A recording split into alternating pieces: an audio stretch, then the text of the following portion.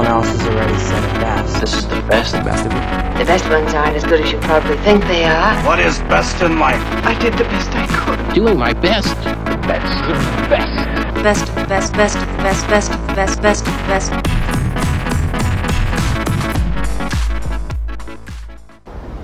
Best. It's like I'm in the fourth dimension and somebody's asking me to describe it verbally, and that's what the fourth dimension is all about, is no words, no symbols, no images, all pure, real energy and vibrations.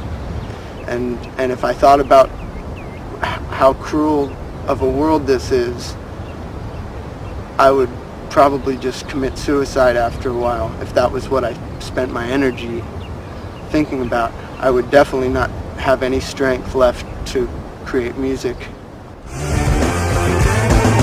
Should I been, could I been, would I been dead if I didn't get the message going to my head?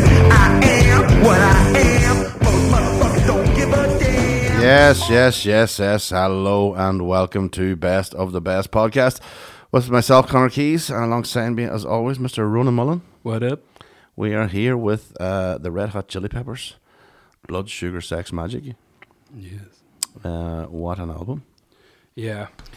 So we're talking 1991? 1991, which is difficult to get your head around, considering I didn't even know this came out the same week as Nevermind. Oh, same week. Oh, mm-hmm.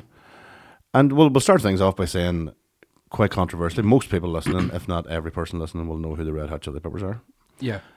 But Red Hot Chili Peppers are an 80s band. They're an 80s band. Yeah, and it's not something you'd associate with Chili's. No, this is their fifth album. Yeah. This is the fifth go. So 84, I think, was the earliest, was the first album. Well, they were together obviously they were at school together. Yeah. The original incarnation of the Chili Peppers. So they've been about a long time. But again, I think anybody that you would be listening to this, even I, would always class them as a 90s band. Mm. But I think that's because this is when they blew up, and this is when they blew up. But yes, they are an 80s band. So yeah. they the weird placement of them in the 80s is something when everything's surrounded by synths and drum machines and weird pop. They were pretty unique. Some would say that the advent of rap rock, etc., is due to the Chili Peppers, but they would prefer that they were just thought of as a funk punk band. Yeah, funk plays a big part in their ethos, if you want to call it that. Mm-hmm. Funk is their main, sort of their influence on all this stuff. Mm-hmm. But it is a unique. We talked about this before about Rage Against the Machine, and in the sense that it's unique. And this is sort of the same. It is sort of vibe in the sense, except that Andy Kiedis has done more melodic singing, if you want to call it that. Than Zach De La Rocca. You're talking about Blood Sugar Sex Magic, is when he was, but he wasn't doing melodic singing on the first three albums. No. The fourth, Mother's Milk, he did start to open up. On this one, there's nearly ballads, if you want to call it that way. But the first three albums, he was rapping this sort of scatty. Yeah, and it was. And that was where very raw, like it was very raw. Yeah. It was. I like the first three albums because they're just strange. Mm-hmm. They are very strange, some of them are. But the again, we're going back to like the LA influence and the different cultures in Los Angeles and the different sounds and the different flavors, and it all mixes together. And that you would have to be a band like Rage Against the Machine who can mix so many things, or the Red Hot Chili Peppers, or like bands like Fishbone who are using ska and stuff a lot in their music. Yeah, and that's where Los Angeles sort of, especially at that time, was the mecca of that sort of sound. And you could be unique and you weren't laughed at. No, and that's why we started off with that clip of, we'll do that now. We'll name the band members. So lead vocals. Anthony Kiedis. Bass. Michael Balzari, Flea. A.k.a. Flea. Guitar. John Frusciante. And drums. Chadwick Smith. That was John Frusciante you heard at the start of the podcast, going into very deep, crazy mental shit. Well, he's 20 years old. Yeah, so that's the thought process of him at 20, and this is him maybe. Well, he must be 5 or 6 years into it at that stage when he was. No, he's only 2 years in. at that stage? And he only joined the band. he in only joined. Yes, 1988. right. He 88. So he, based a short, brief history. Chili Peppers met each other at school, at like Fairfax High or something in Hollywood, and Anthony Kiedis was a blow-in from Michigan. Anthony Kiedis' father was like the most well-known drug dealer in Los Angeles on the Sunset Strip. Oh, right, didn't know that. His first name's Blackie. He used to call him the Lord of the Sunset Strip because he was the guy everybody went to. Anthony Kiedis revealed in his autobiography that his father, when he was 11 or 12, his father said he had to become a man now. He had to first start taking drugs, and he lost his virginity. His father passed him over to a prostitute friend of his who was part-time girlfriend of his father's. She was 18, and he was 11. So he thought that this would be a good idea for a young man growing up in Hollywood. He was shipped from his mother to his father when they divorced. Tell me this now, just before we go any further. Not a good idea. At any point in your life did your dad ever come to you and say, especially when you were 11 or 12, Mir, I want you. Oh, fuck. I have a friend here I want you to talk to. No. No, I didn't think so. Well, that's where that's what happens in what happens in Hollywood. In Hollywood. But what happened then is going to school, he met Flea, he met Hillel Slovak, who was the original guitar player, and Jack Irons, who was the original drummer. Jack Irons, by the way, is the guy who he played with Pearl Jam as well. He was the guy who told Eddie Vedder to send his demo of him singing to what was Mother Love Bone. They had broke up because their lead singer died. And they were looking to start a new band, a new singer, and he's the one that recorded Eddie Vedder's voice and sent it on a tape to what became Pearl Jam. He then played with Pearl Jam for a long time. Drugs took a major part in their life. Obviously, they were growing in the Hollywood You'd scene. wonder at that when you were first giving him at 11? That's where the sort of the poor mistakes were made. But Anthony Kiedis was a full-blown heroin addict in the early 80s, and as was Hillel Slovak. So was Flea for a while, until he got into punk rock and realised the whole straight edge thing. I don't need to do this. I don't need to take drink or drugs to influence. So Anthony Kiedis, numerous in and out of rehab right the whole way through the 80s, leading up to this album. And Hillel Slovak, himself, and Flea, all best friends. Briefly, Hillel Slovak and Jack Irons left the band, but they came back. And unfortunately, Hillel Slovak died of a heroin overdose. So that left a massive hole in this band. They thought they mightn't be able to go on. Because of it, Jack Irons, the original drummer, left. He couldn't handle it without it, and there was too much drug stuff going on. Notoriously, Rick Rubin, who produced Blood Sugar Sex Magik, was actually supposed to produce their third album, the Uplift Mofo Party Plan. Now, this is early Def Jam. He's just starting with Run DMC and Beastie Boys. Going, and he turns up to a rehearsal studio, and they're out of their fucking mind heroin. And he says there was just a bad vibe, and it wasn't the right time. Now, that was a bit fortuitous, but he leaves. Hillel Slovak passes away. Jack Irons leaves. So the Chili Peppers are left with just two guys. The drummer for, remember the Dead Kennedys? Punk band? Drummer for Dead Kennedys, D.H. Pellegro, he joins them briefly. Right. And they find out that this kid, this 17-year-old kid, idolized Hillel Slovak and loves the Red Hot Chili Peppers. This kid turns out to be John Frusciante. Okay. So what they didn't know was John Frusciante is a genius. And he literally could be Eddie Van Halen, Steve Vai level of guitar virtuoso. Yeah. But he had too much funk in him. And he just ends up being like the light of their life, because there's this young guy who just seems to have the spirit and soul, and their words, not mine, of Hillel Slovak. And they're like, this has just shifted our perspective.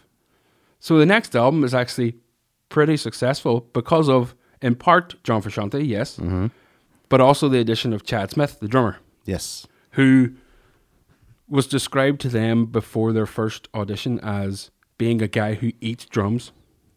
Right. So he turns up, they're doing this audition, and then they're like, it's the first time they've ever auditioned. They usually would just pick a guy they've played with before, so they pull this guy in, Chad Smith, and he's this biker metal looking guy with a bandana and long hair and tattoos and the shirt off, and they're all like, this isn't going to work. And Flea says instantly there was a spark that he'd never experienced before between, especially as a rhythm section, him on the bass and Chad Smith on the drums. And that leads into Mother's Milk, partially successful enough for there to be a bidding war for them. Right, okay. There was a notorious story where they were on EMI, and EMI weren't giving them much love at all. Mm-hmm. So they were shipping themselves out, and Sony were in, Sony Epic. They were looking for them. They were putting in big money, pretty much signed and sealed. And the president of Warner Brothers, I think he was the president, rang Anthony Kiedis and said, listen, I hear you're signing with Sony. I just want to say well done, and I wish you all the best for the future. And Anthony Kiedis was like, wow, the president of a rival company has rang up to thank us and say well done and give us all the best. And he went, fuck that, we'll sign for Warner Brothers. And they signed for Warner Brothers. So Warner Brothers then give them a lot of money to go do their next album, which just happens to be this album. Blood, Sugar, Sex, Magic. So well, that leads us on. You've mentioned them already there, but we should sort of take a wee pause to mention the one and only Rick Rubin.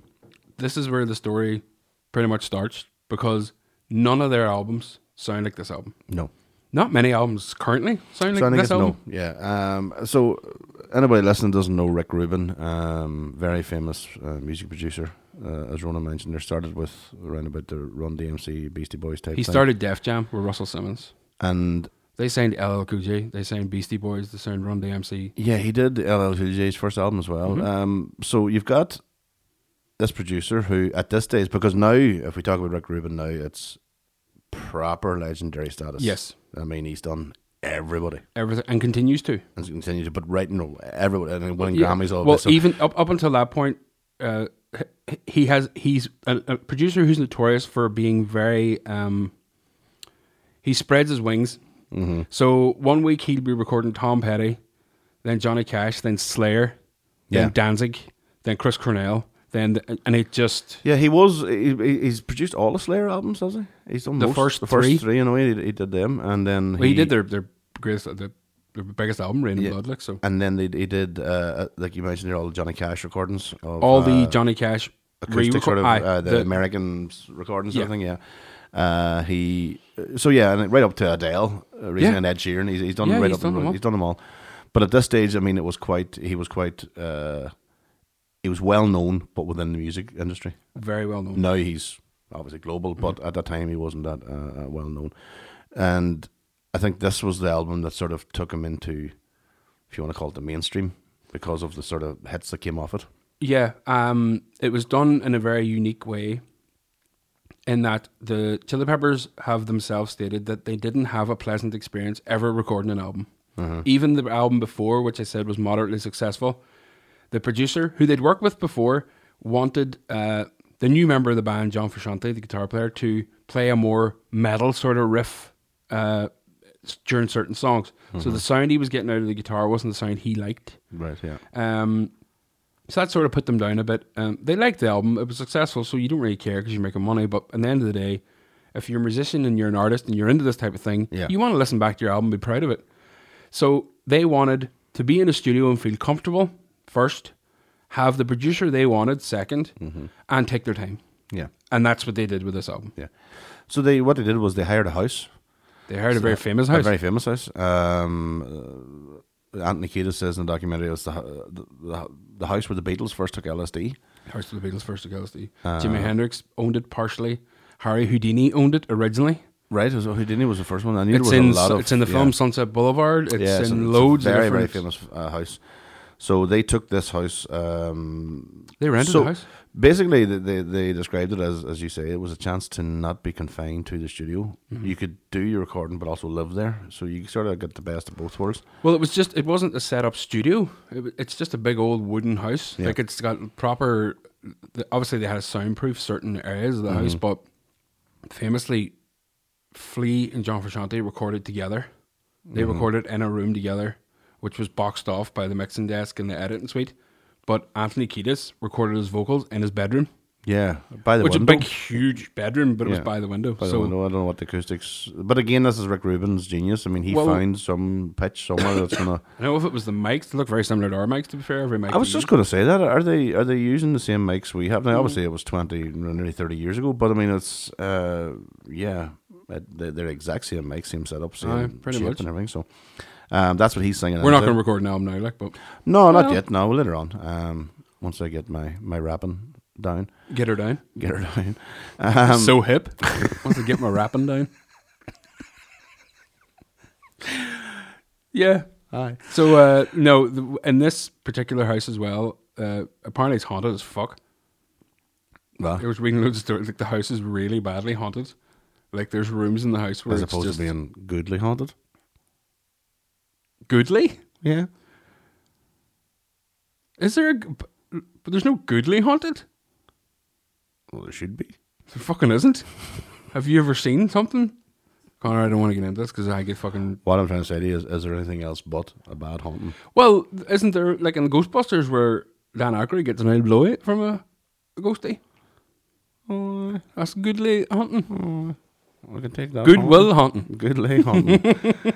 And well, I mean, the house then gives a sort of It's a character in the story. It really is. It gives a bit of an acoustic to the album too, so you know you can when you hear the album, you know why they picked that house.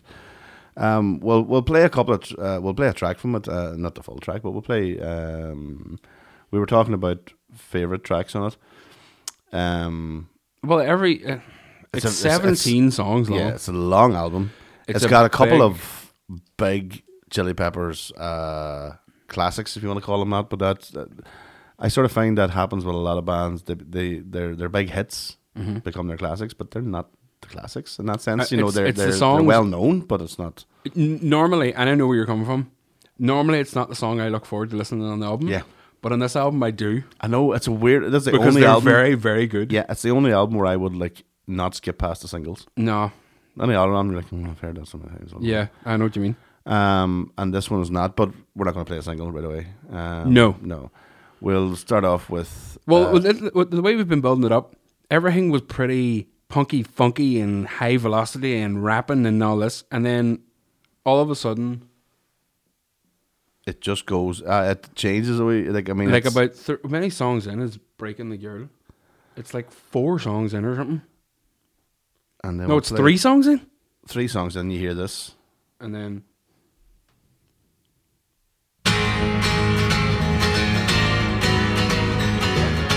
And that's him on a 12 string. Yeah. Even listen to the bass track, like it's amazing.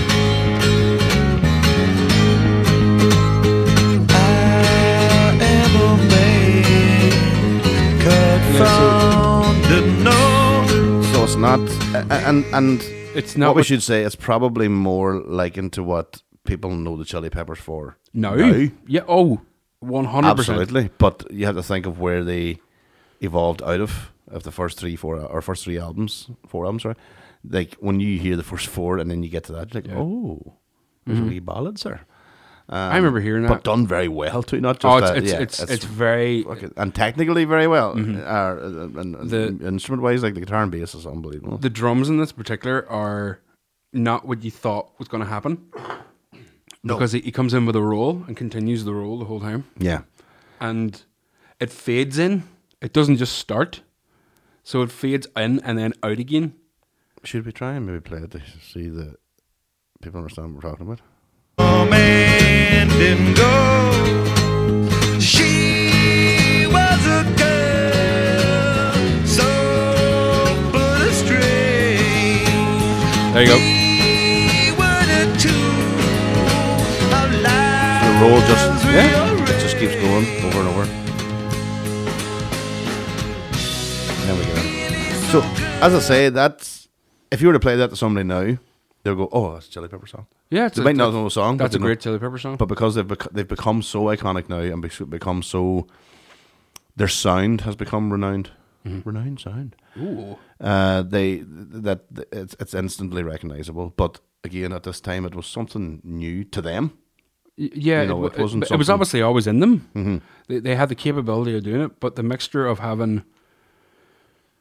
Well, it's kind of one of the funkiest rock drummers ever, and just this young Kiedis coming out of a shell, but singing, of course. Well, yeah. And Flea was capable of doing absolutely everything. And if you notice in this album, Flea doesn't go overboard in any song.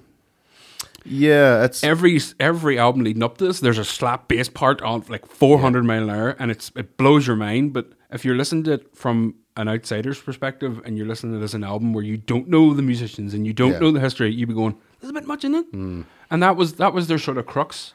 Yeah, and there's a documentary, Funky Monks, if you get a chance to look at it. But you see Rick Rubin, and what they're doing is they're sitting, recording Give It Away.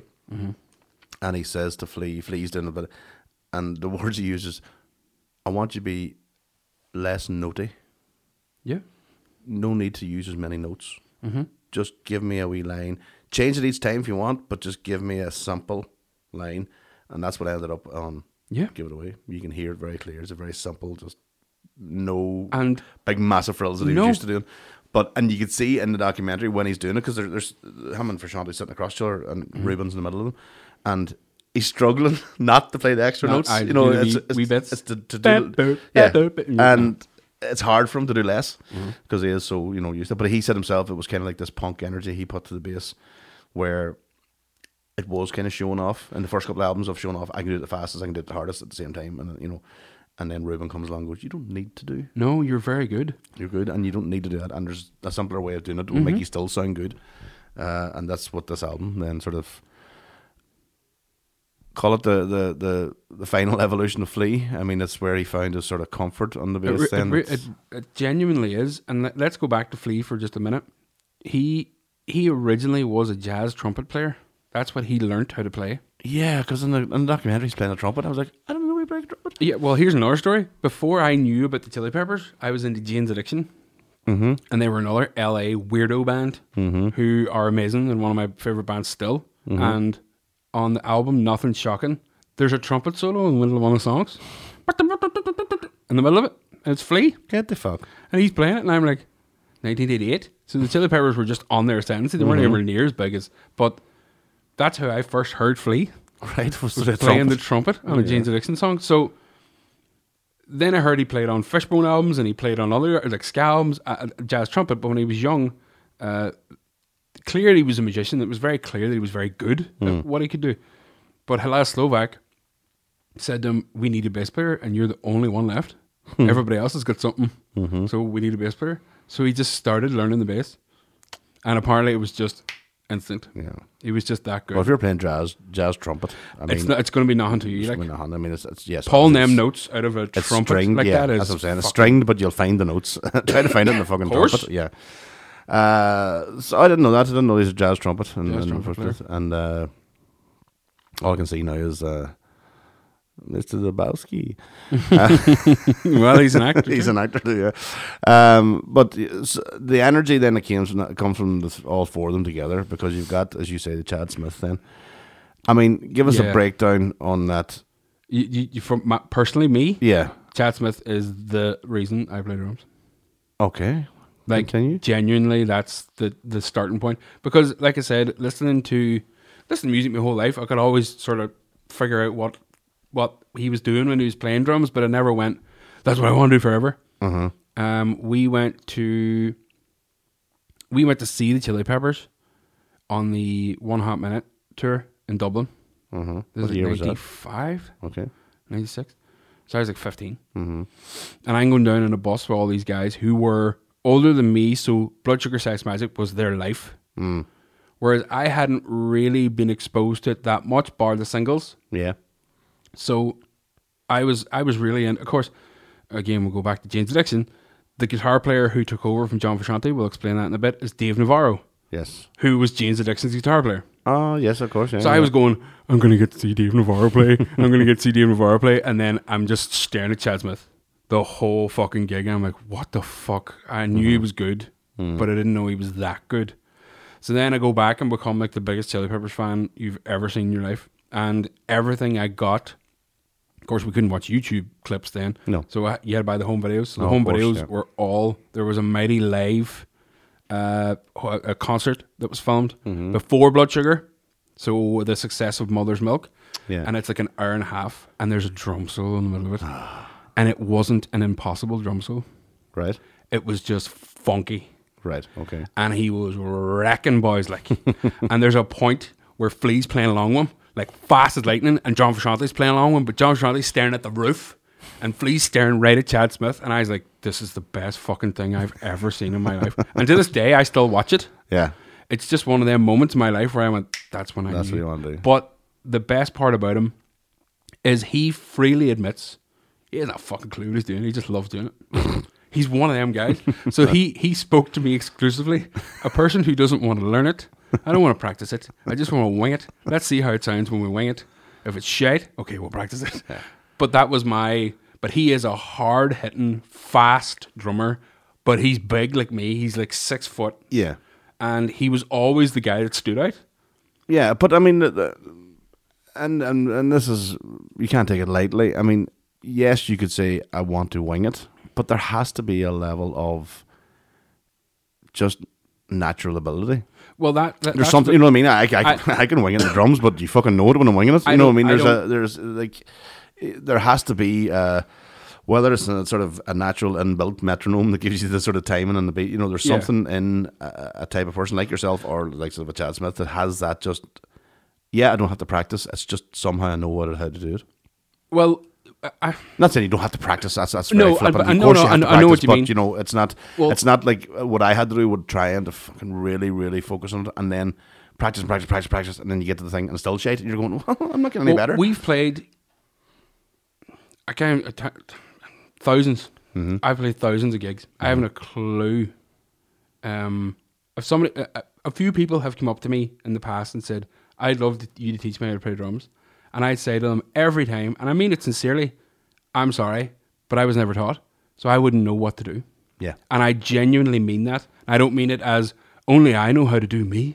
I don't mean it that way. I don't know where to start showing you. Because all I remember is being 11. No, we moved out to Tullochonny, 12. Mm-hmm.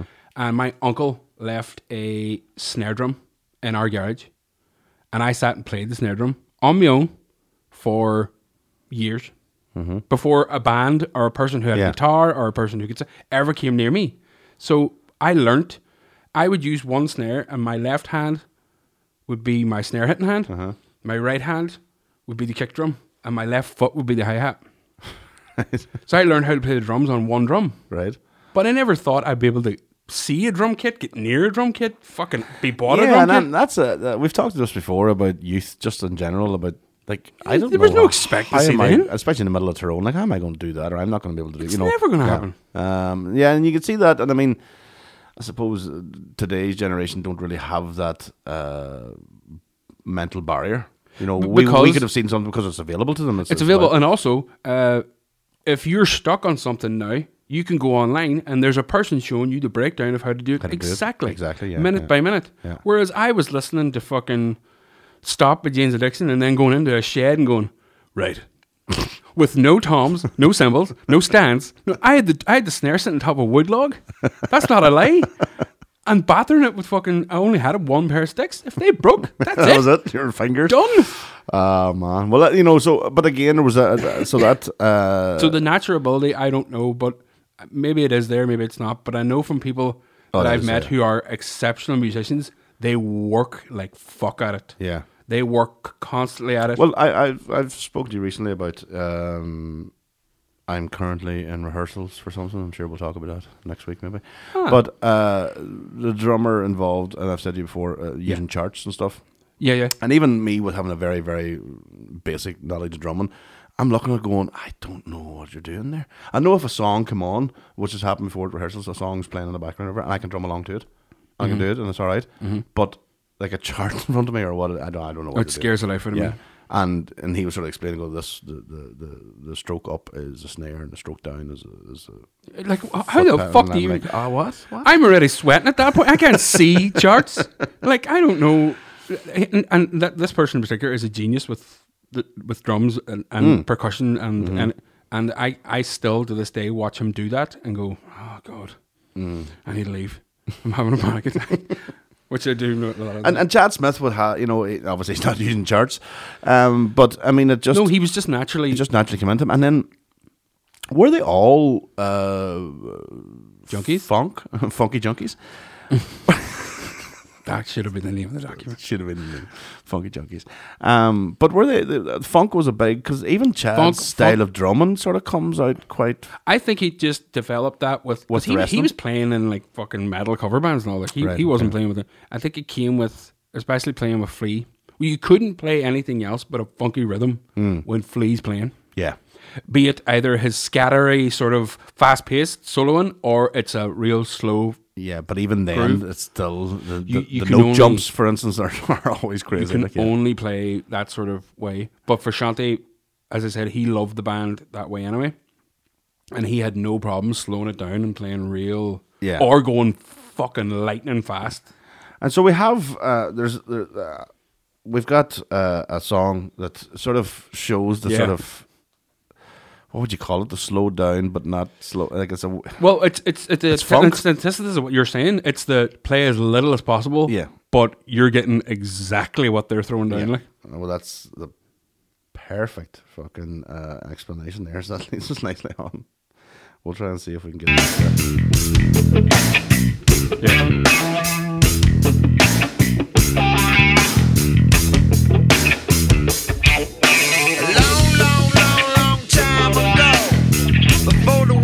And like that bass, unreal. But even the stuff for Shanti's doing is like, and the pedals and all that. But it's subtle. Yeah. And then the bass goes up. Yeah. To the funkiest fucking pedal ever.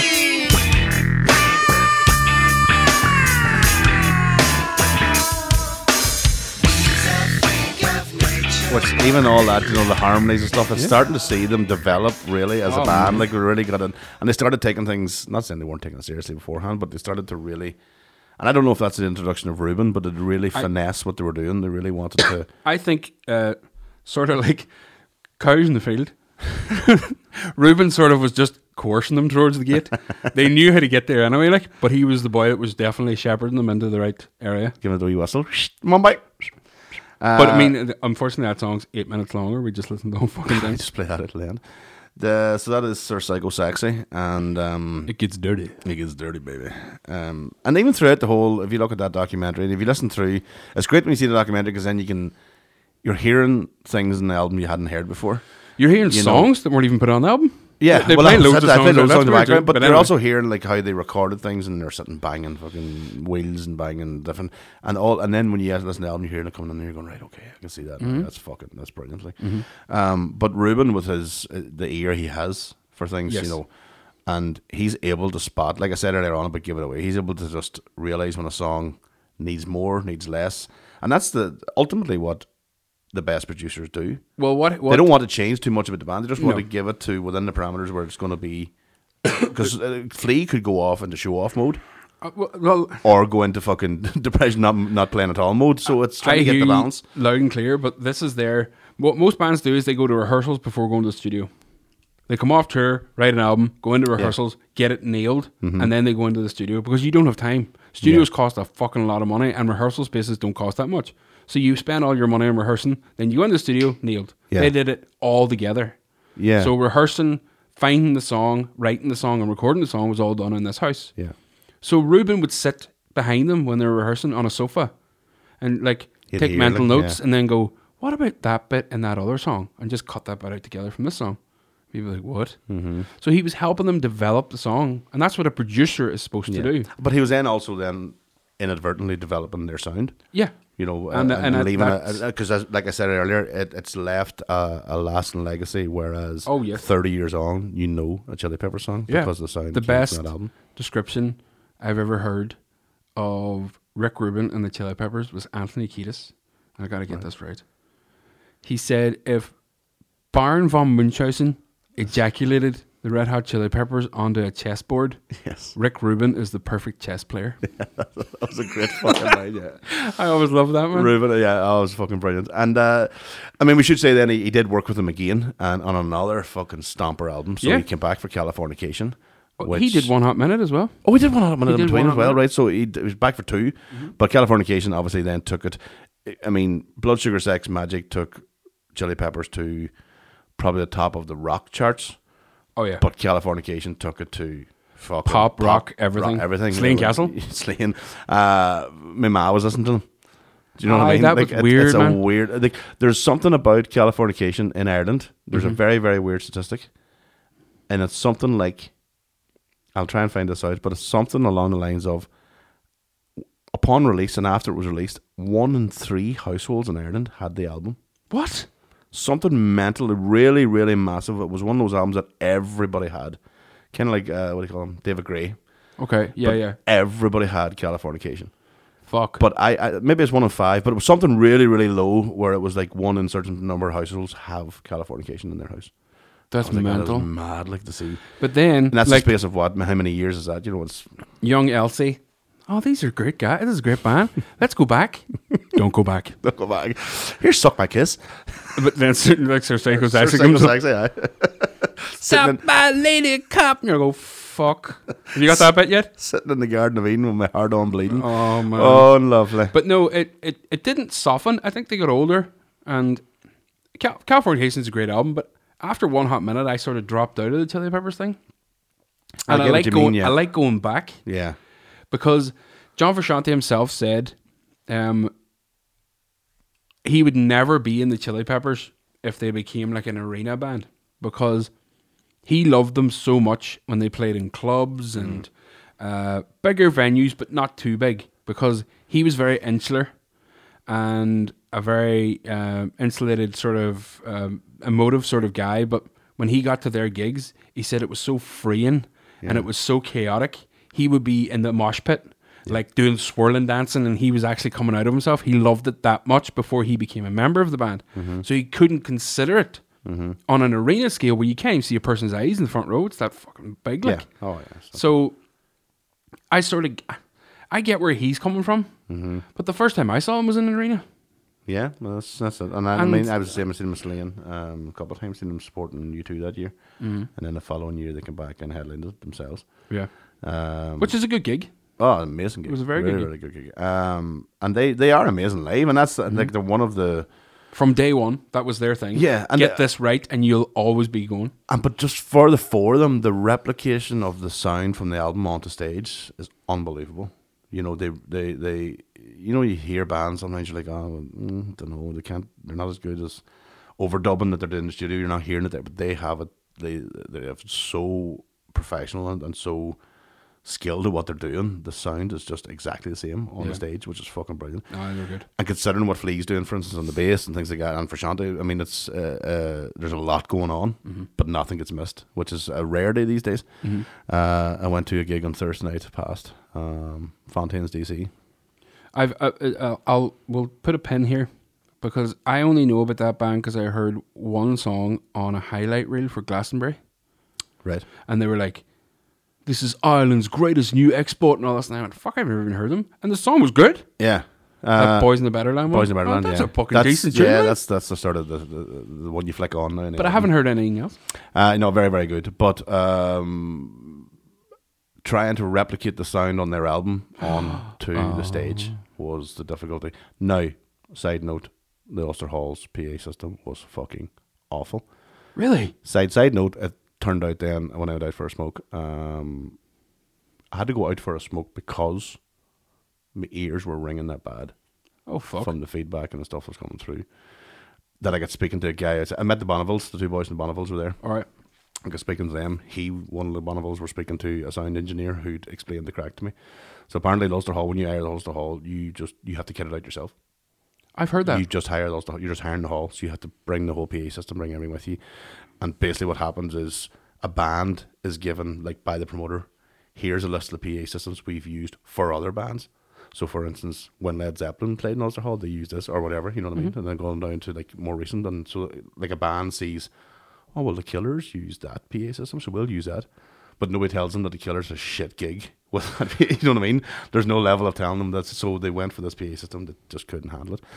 And what happens with Fontaine's DC, there's two guitar players, so they use a lot of one of the guys would have a note or a feedback playing the whole way. Okay. Like he would let the guitar hang for a certain part of the song. So then you had the sound engineer didn't know if that was fucking feedback or if that was coming. So he was trying to adjust and thing, and it was like fucking ears were burning. And it was terrible because they're such a great band. Yeah, and that's what sort of I actually genuinely thought of the Chili's when I was at the gig, going like, Frusciante does the same type of madness in the guitar, but you can hear every fucking thing. Like, oh, boys. I was at Slane 80,000 people, and I could hear every fucking note that Flea was playing. But yet here I am with 1,000 people in the hall, and I honestly, even when the singer was talking, the audience didn't know what he was saying. There was just rubbish. worst thing. And everybody coming outside was fucking shite. It's difficult to do, man. So the fact that Chili Peppers could do that in an outdoor, ultimately Slane Castle's an amphitheatre, to do that outdoor, I mean, just showed you the level of, number one, the level of good promoters they had around them who paid for the PA, but the fact that they could replicate that across and without sacrificing anything was a big thing. Yeah. The energy they come with. Now, there's loads of things happened to Chili Peppers over the years. Like there's the white socks and coming out wearing the helmet of white socks and all that sort of that's crack. what Chad Smith said when he joined the band. The first thing he had to do was go to a photo shoot with just him with his wang out with a sock over it. And that's their most famous picture. And I mean, they did go on stage then. Yeah. With wearing a football sock. Well, they've been doing it since the early 80s. Yeah. And it was their thing. People were like, all right, I want to go see this. But then they heard of like a funky punky band doing like sort of more rock, and people got into them. But yeah, it was sort of the enticement to get them in to see a load of wangs jumping about. But then when they heard the bass, then that was it. Well, and the funkiness. And the funkiness. Plus the guitar player and the bass player and the drummer can cover it up. Yeah. Kiedis was Kiedis didn't give out there in his own, like. Oh, flapping on the wind, but didn't give a shit. And from what I've heard, it flaps. He had to put a bit of elastic band around her. Oh, Jesus. Keep socks on. Oh, no. She got caught on the stages in LA. Oh, Jesus, man. That's your worst fear there. Retraction. Look at me and my big cock. And the sock falls off. Oh, lad. Don't know. I'd need a wee baby sock. Wee pop sock. Just a wee pair of mittens. I can think of it as mittens. So yeah, but they were always out there, and that's literally out there. But they were always out there, and they're thinking. They were always. I'm trying to think back to the 90s. They were kind of the most alternative in the mainstream, if you know what I mean. They were like at that time, particular time. Just in the period. Well, here's I actually wrote down the number one song in the world at the time that this album was released was "Missing You" by John Waite. Remember that? I'm missing you, which is a Maiden song. Missing you. And the number one album was "Rope in the Wind" by Garth Brooks. Oh. Now, Norm's an album. Now, how come we haven't done that yet? Wait a minute. The whole world's about to fucking change because in 1 week, like I said, Nevermind and Blood Sugar Sex, they come out, and Garth Brooks never seen the album charts again. No, it kind of went very, very well. Grunge sort of took over there. Everything went alternative. Everything went guitar based, then, didn't it? And like, everything not was acoustic guitar. And they were good bands. Yeah, it wasn't like, hate to say it, but some certain fads that happened in this recent generation where you're going, how? Why? Yeah. I seen an interview with that Billie Eilish doll where she was talking about how much she liked the Beatles, and then the guy takes out a toy of the Yellow Submarine and goes, "Well, you'll like that then." And she's like, "What's that?" Oh my god. Yeah. That's then people go, "But she's only 17." You're like, "Yeah, I knew what the fucking Beatles were when I was 17, and I definitely wasn't talking to a radio TV giving it the. Oh, I love the Beatles. Yeah, you wouldn't. I love the Beatles. It just reminds me of Partridge. Yeah, it's Partridge. What's your favorite album? The best of the Beatles. So, at that time, it was right on the cusp of it going mental. Now, Metallica's The Black Album came out too, and it was fucking massive. Yeah. And it's still massive, and broke some record this week of being the biggest selling album of... Right. It's still mental, huge. But anyway, Blood Sugar landed at a time where it took about 2 months for it to kick in. Mm-hmm. And Give It Away had came out, but it was only sort of getting odd college radio play. And then, it was probably the release of the biggest... I'm going to say their biggest hit of all time. It was probably the biggest hit of that album as well. Give It Away was then shown on MTV and it started to kick in. And they were getting big. The video was amazing. It was they were getting big. Silver and black and white, and everybody was all, it was quite an iconic video. But then the second single came out. Then this came along.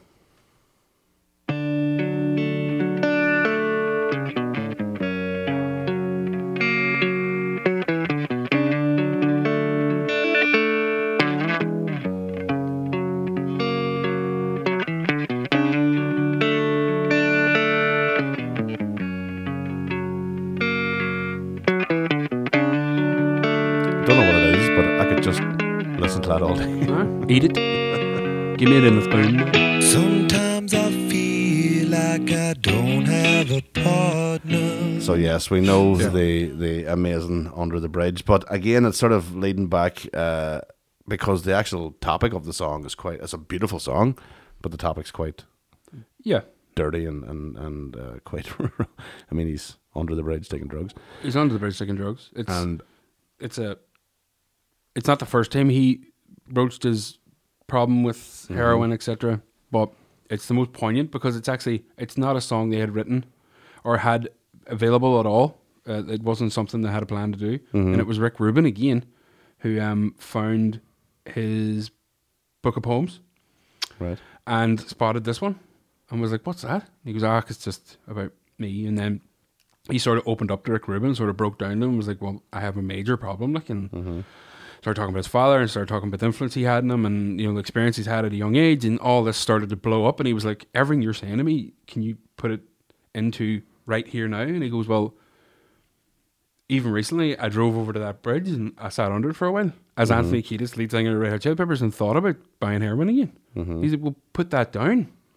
So then he said to Frusciante, "Kiedis, can you just write something around these notes? I've got a structure of the pattern of the melody, but I don't have any music, obviously." And Frusciante wrote that.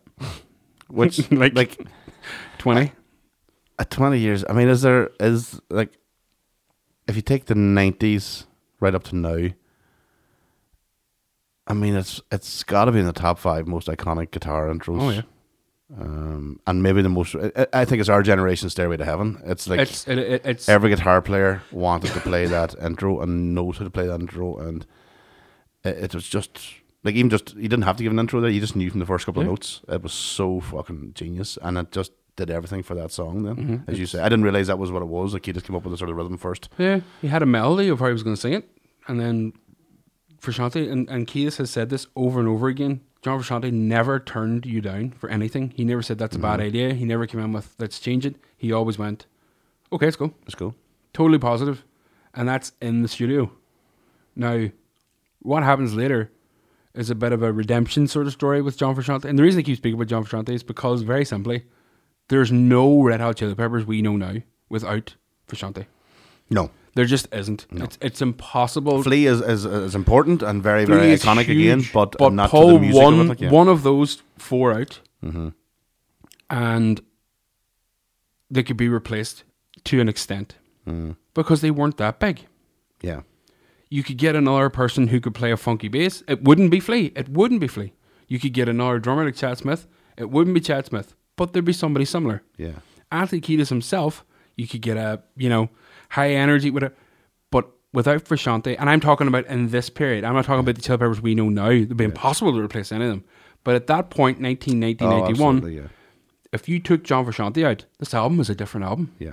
And it may not have been anywhere close to what we know. Yeah, he's probably the biggest star of this album is Frusciante's playing. I mean, it's because it was a revelation. Want to be. Yeah, and he didn't. Yeah, you could hear him at the start. He hates the thought of he hated celebrity. The word. He wanted to commit suicide. He hated being famous. He hated all of this. So what happens? A year into turn, they're on tour. They're the minute they're Under the Bridge peaks, their arena. That's it. They're going nowhere else. Yeah, no way. So Frusciante freaks the beans and is freaking the beans for a few months leading up to it because he's got high anxiety. The guy's getting depressed at the thought of playing songs he loves. And wrote, and leaves the band. There's a minute where they're actually playing on Saturday Night Live, and you can see the footage online, where John Frusciante starts playing the intro to Under the Bridge wrong, deliberately, so Kiedis has to try to figure out how to sing it in a different key. And you can see the eyes, and Frusciante fires a guitar down and then walks off, and Kiedis marches straight after him. And there's a row that happens on the set of Saturday Night Live. There's a whole Kimsey. They're in Tokyo. Frusciante doesn't want to go on and play. Like half an hour, coaxing them to get on and play. He plays, has the worst show ever, and leaves the band. So, and this is just after the release of this. It's only a year out. He can't handle it. He says the happiest time of his entire life was being in that studio, working on songs and developing ideas and being creative. And that's the type of human being he is. He doesn't want to be the limelight. He never wanted to be the limelight. But because he's such a genius, and you've said it in the past, the sort of madness genius element is very close together. So poor John Frusciante not only gets depressed, But following on from just having weed with Flea in the studio, he starts a vicious heroin addiction. And that heroin addiction leads him to be isolated. He removes himself from society. In a very strange story, he befriends River Phoenix. Right. And on the night River Phoenix is found dead outside the Viper Room, which if you've ever heard his young brother River or Joaquin Phoenix's telephone call to the police is horrible. He dies in a horrible way. John Frusciante's there. Oh. Not only there, John Frusciante brought him to the Viper Room. And to this day, he's never spoke about it. And nobody to this day knows where the fuck John Frusciante was when he died. So the implication is Frusciante and him were shooting up at the same time that he died. So that's how bad it was. Right, okay. He was found, Johnny Depp and Gibby Haynes from the Butthole Surfers, the band, went round to shoot a documentary about John Frusciante and his bedsit in the mid to late 90s. And they found him with no teeth. Like fingernails all grown out, hair growing fucking out shaggy. The guy was a way to fuck. He had been painting on the walls of his house, the whole shebang. So they helped him to try to get back to the kid who was so creative. And I cannot understate this. If you watch the Funky Monks documentary, you're watching a person realize they're a genius. Hi, he didn't know. See it. Yeah. You see him just start to work on things. He only found it. You can see him realizing that by other people's reactions. Yeah. He was seeing Ruben reacting to him. He was like, oh, right, okay. He's Maybe putting these guitar parts down, and it's so fucking good. And I'm not even talking about the slower songs or the funkier songs. He is slapping the middle of it. He's not overpowered by Chad Smith and Flea at all. No. He's a central fucking piece of this whole thing. But there's a good thing about this, and it's that late 90s, the Chili Peppers found themselves in a position where Dave Navarro had left the band. So right after John Frusciante, a guy called Eric Marshall covered for him. He's in the Breaking the Girl video. Right, okay, yeah. He's the guy that was covering for him, but he had to go. So they brought in Dave Navarro. Dave Navarro lasted a few years, but I don't know what happened there. I think there was drugs involved as well, to be honest with you. Okay. They phoned up. They found out that he was getting better. The guy was getting into yoga and healthy eating, and he was getting better. But he didn't look the same like. He didn't have that youthful sort of vigor. But they rang him on a tentative, this is the best we've ever been. If we can get him back, we're something special is going to happen. And they rang him, and he said it was the happiest he's ever been. So he came back, but he came back, and they wrote their actually most successful album ever with his help. And he didn't feel like he was diluting down his artistry in any way. He actually enjoyed it because he just loved the three people he was working with. Yeah. And he loved the studio, and he loved not having to tour. Now, what they did then was they put out a sort of addendum when they went on tour. Don't put any pressure on John. Don't ask him for interviews. When he wants to go to his dressing room, let him go to his dressing room. Don't knock on the fucking door. Don't annoy him. Just let him be. He's slowly but surely finding his feet in a place where he fell apart. Yeah. He fell apart. Which takes him to a whole new level when you see them episode of Californication after going through what... And writing better guitar stuff. Well, what they all went through, but then him as well going through. I mean, so it's...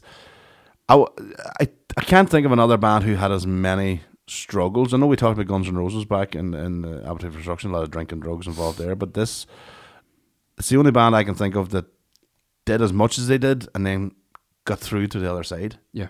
And actually, when they got through the other side, got more successful. Got massive. Most other people either, the drinking drugs, yes, they overcame them, but they never really got to the height that they were or whatever, So these actually got, Chili Peppers got better. Now, I don't know, I wouldn't class any of the newer stuff as being anyway as good as Sugar Sex Magic. It's not going to be. Two of the songs I listened to recently, and I thought they were quite good, actually, but it's not for me to judge, but I just don't think it's near the power of... No.